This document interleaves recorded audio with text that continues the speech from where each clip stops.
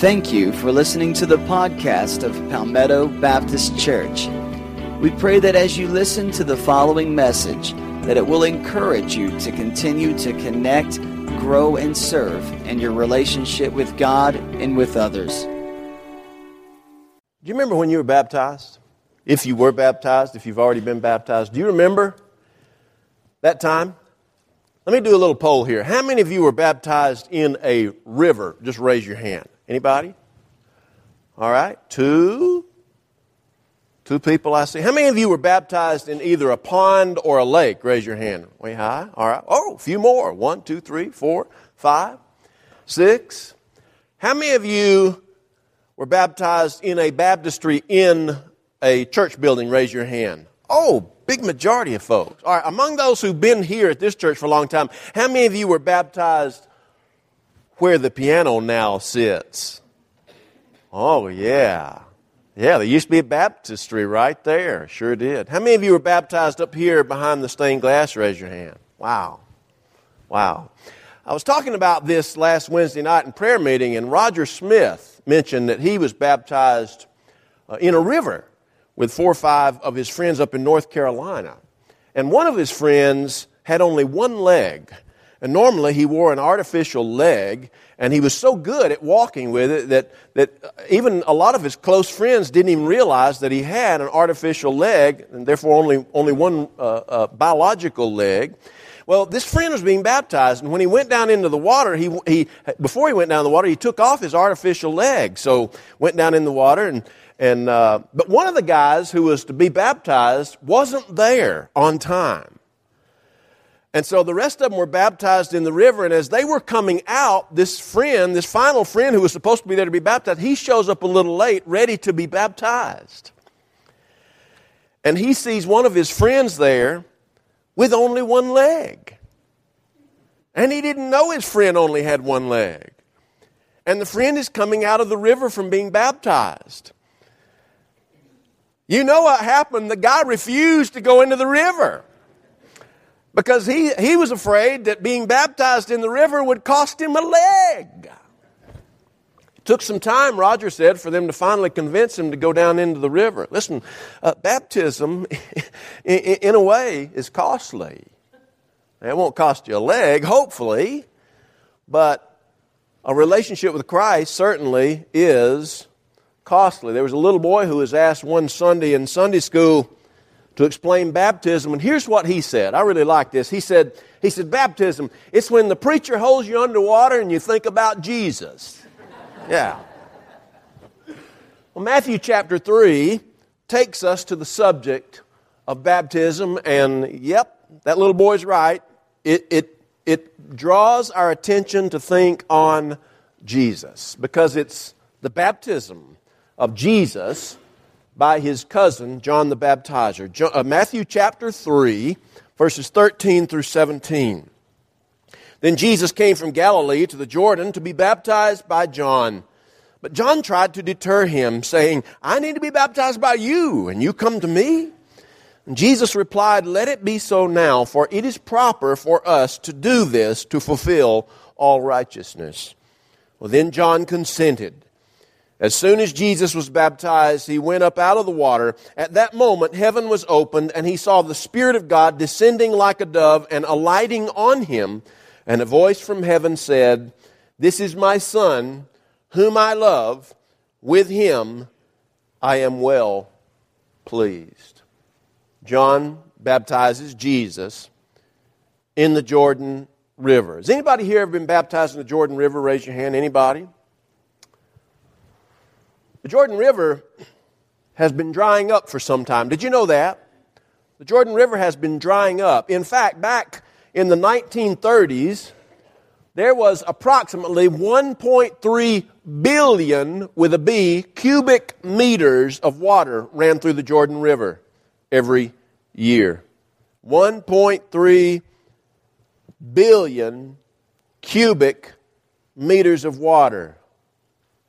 Today, there's somewhere between 20 and 30 million, with an M, cubic meters of water flowing down the Jordan River. Quite a decrease In fact, over a 90% decrease in the amount of water that flows through the Jordan River. It's drying up. The main reason for that is that Jordan on the eastern side of the Jordan River and Israel on the western side of the Jordan River are drawing water from that river to the point that it has diminished the flow of water. And what water is in there is so full of sewage and garbage that it's literally dangerous to be baptized in the Jordan River these days.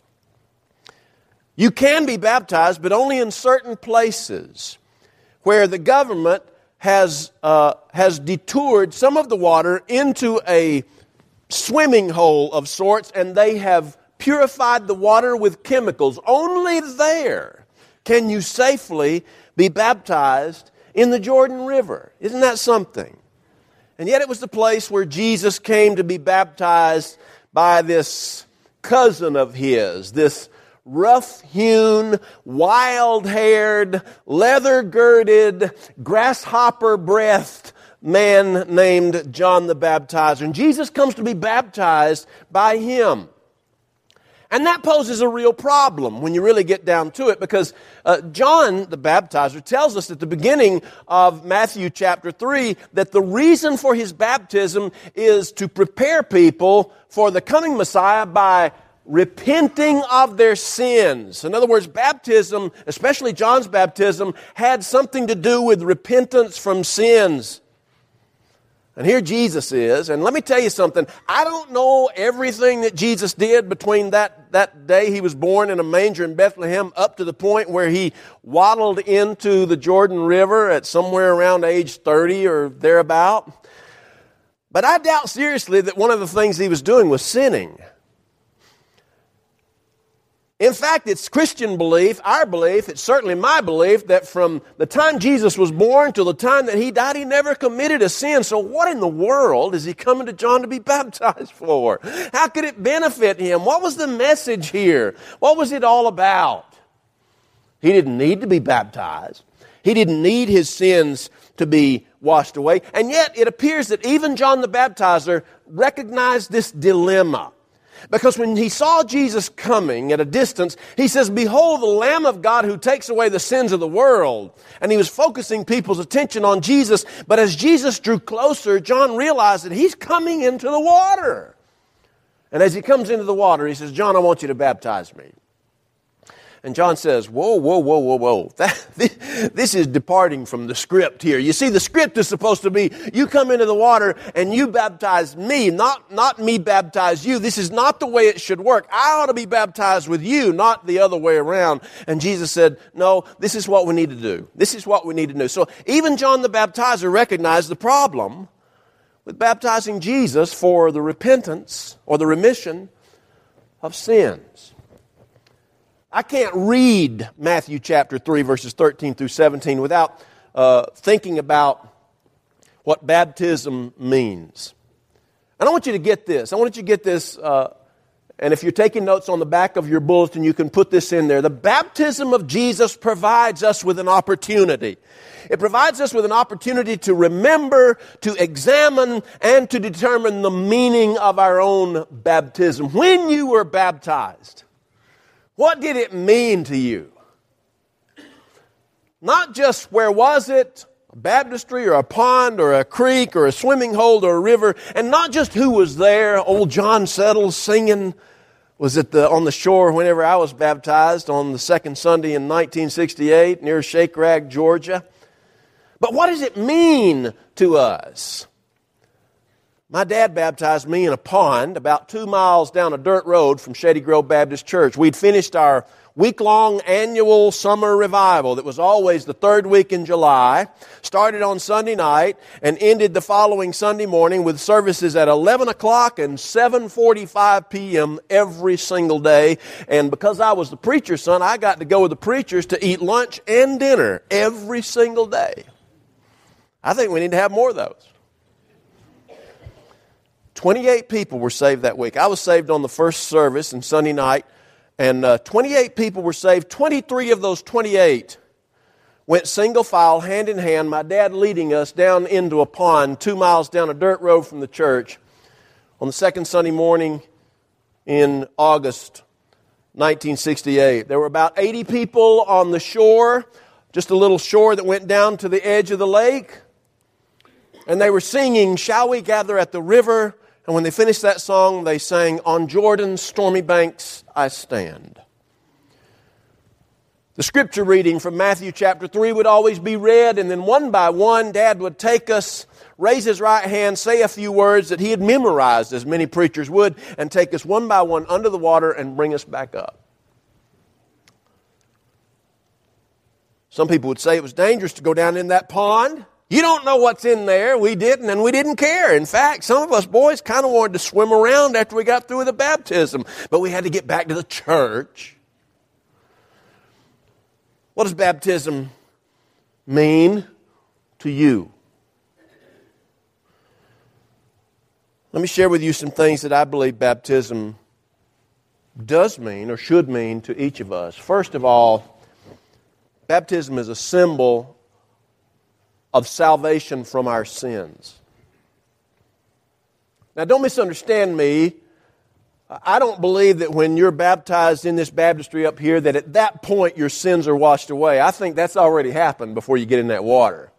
We Baptists believe in believers' baptism by immersion. That is, that once you receive Christ, it's a conscious, understandable decision. After that, then we are baptized in water, immersed, because we believe that immersion is the best symbol, the best picture for the life and the death, burial, and resurrection of the Lord Jesus and our identification with the Lord Jesus. We go into the water sinful and we come up new creations. I mentioned Wednesday night, the late Louis Grizzard, in one of his books, he mentioned that he and some friends of his were rummaging through some woods near where he lived, and they came across an old baptismal pool. It was abandoned. You could tell that it hadn't been used in probably decades, but the wall of the baptistry was still in the woods, and there were some little trees growing from the inside on the dirt that had accumulated there. Had been so long since it had been used. But they went down into the baptistry, and there were beer cans there. There were cigarette butts. There was old trash, old napkins, paper plates, all kinds of stuff. Some of it was unidentifiable other than the fact that it was trash.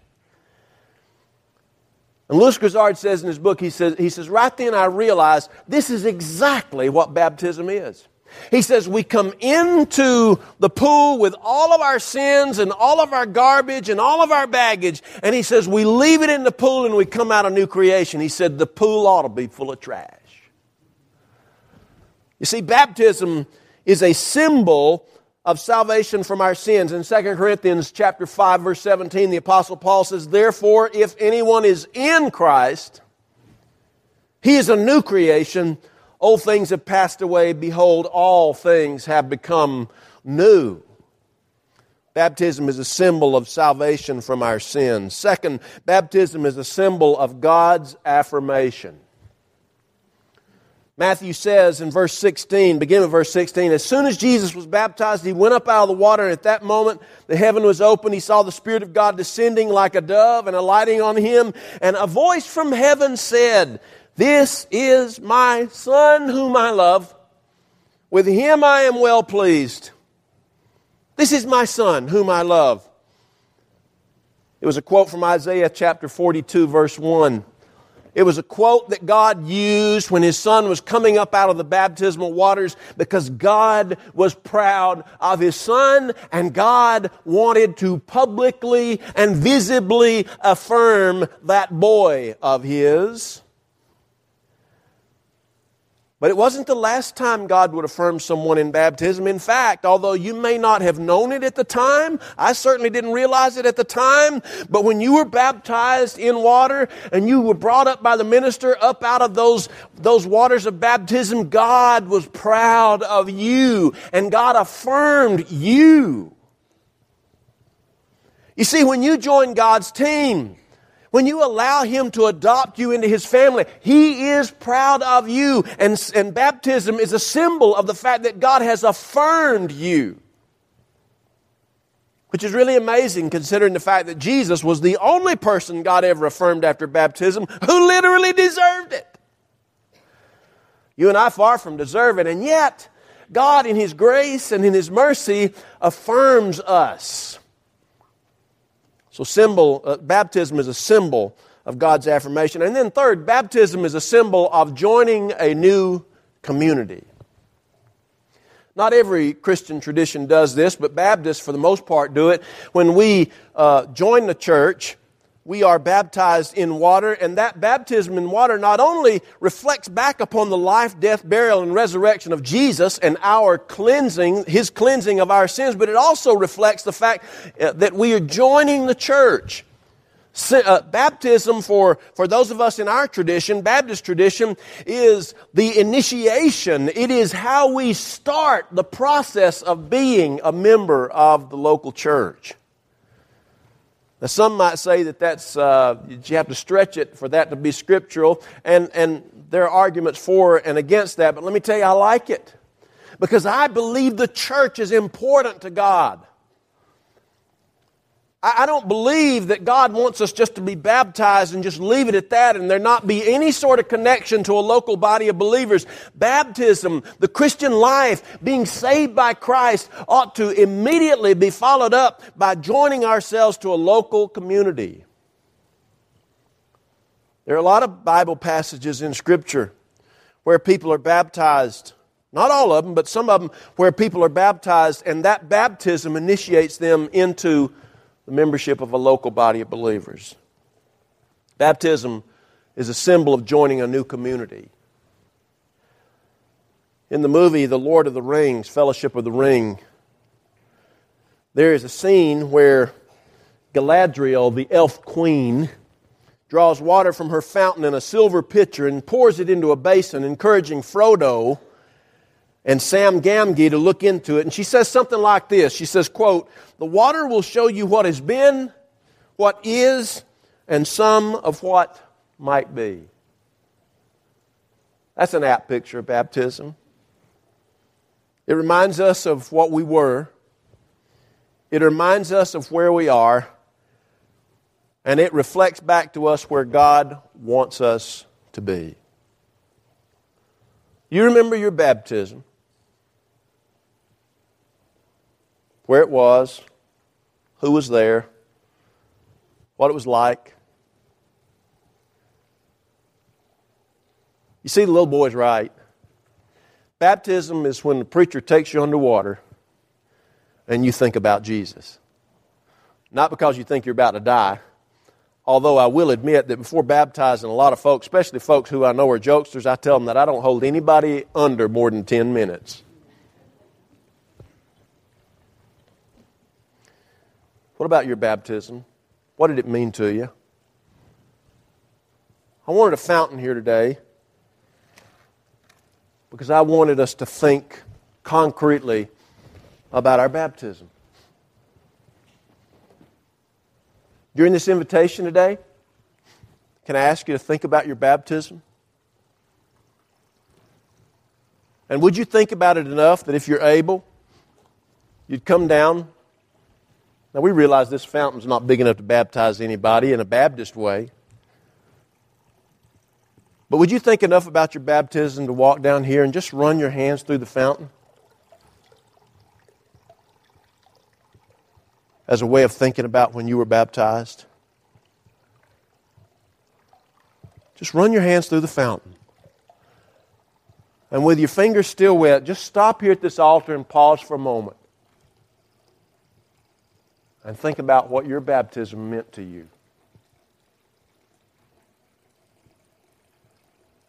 I hope that old pond is still there.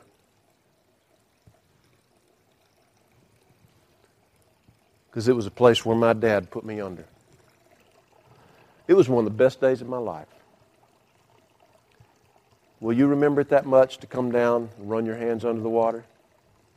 Let's pray.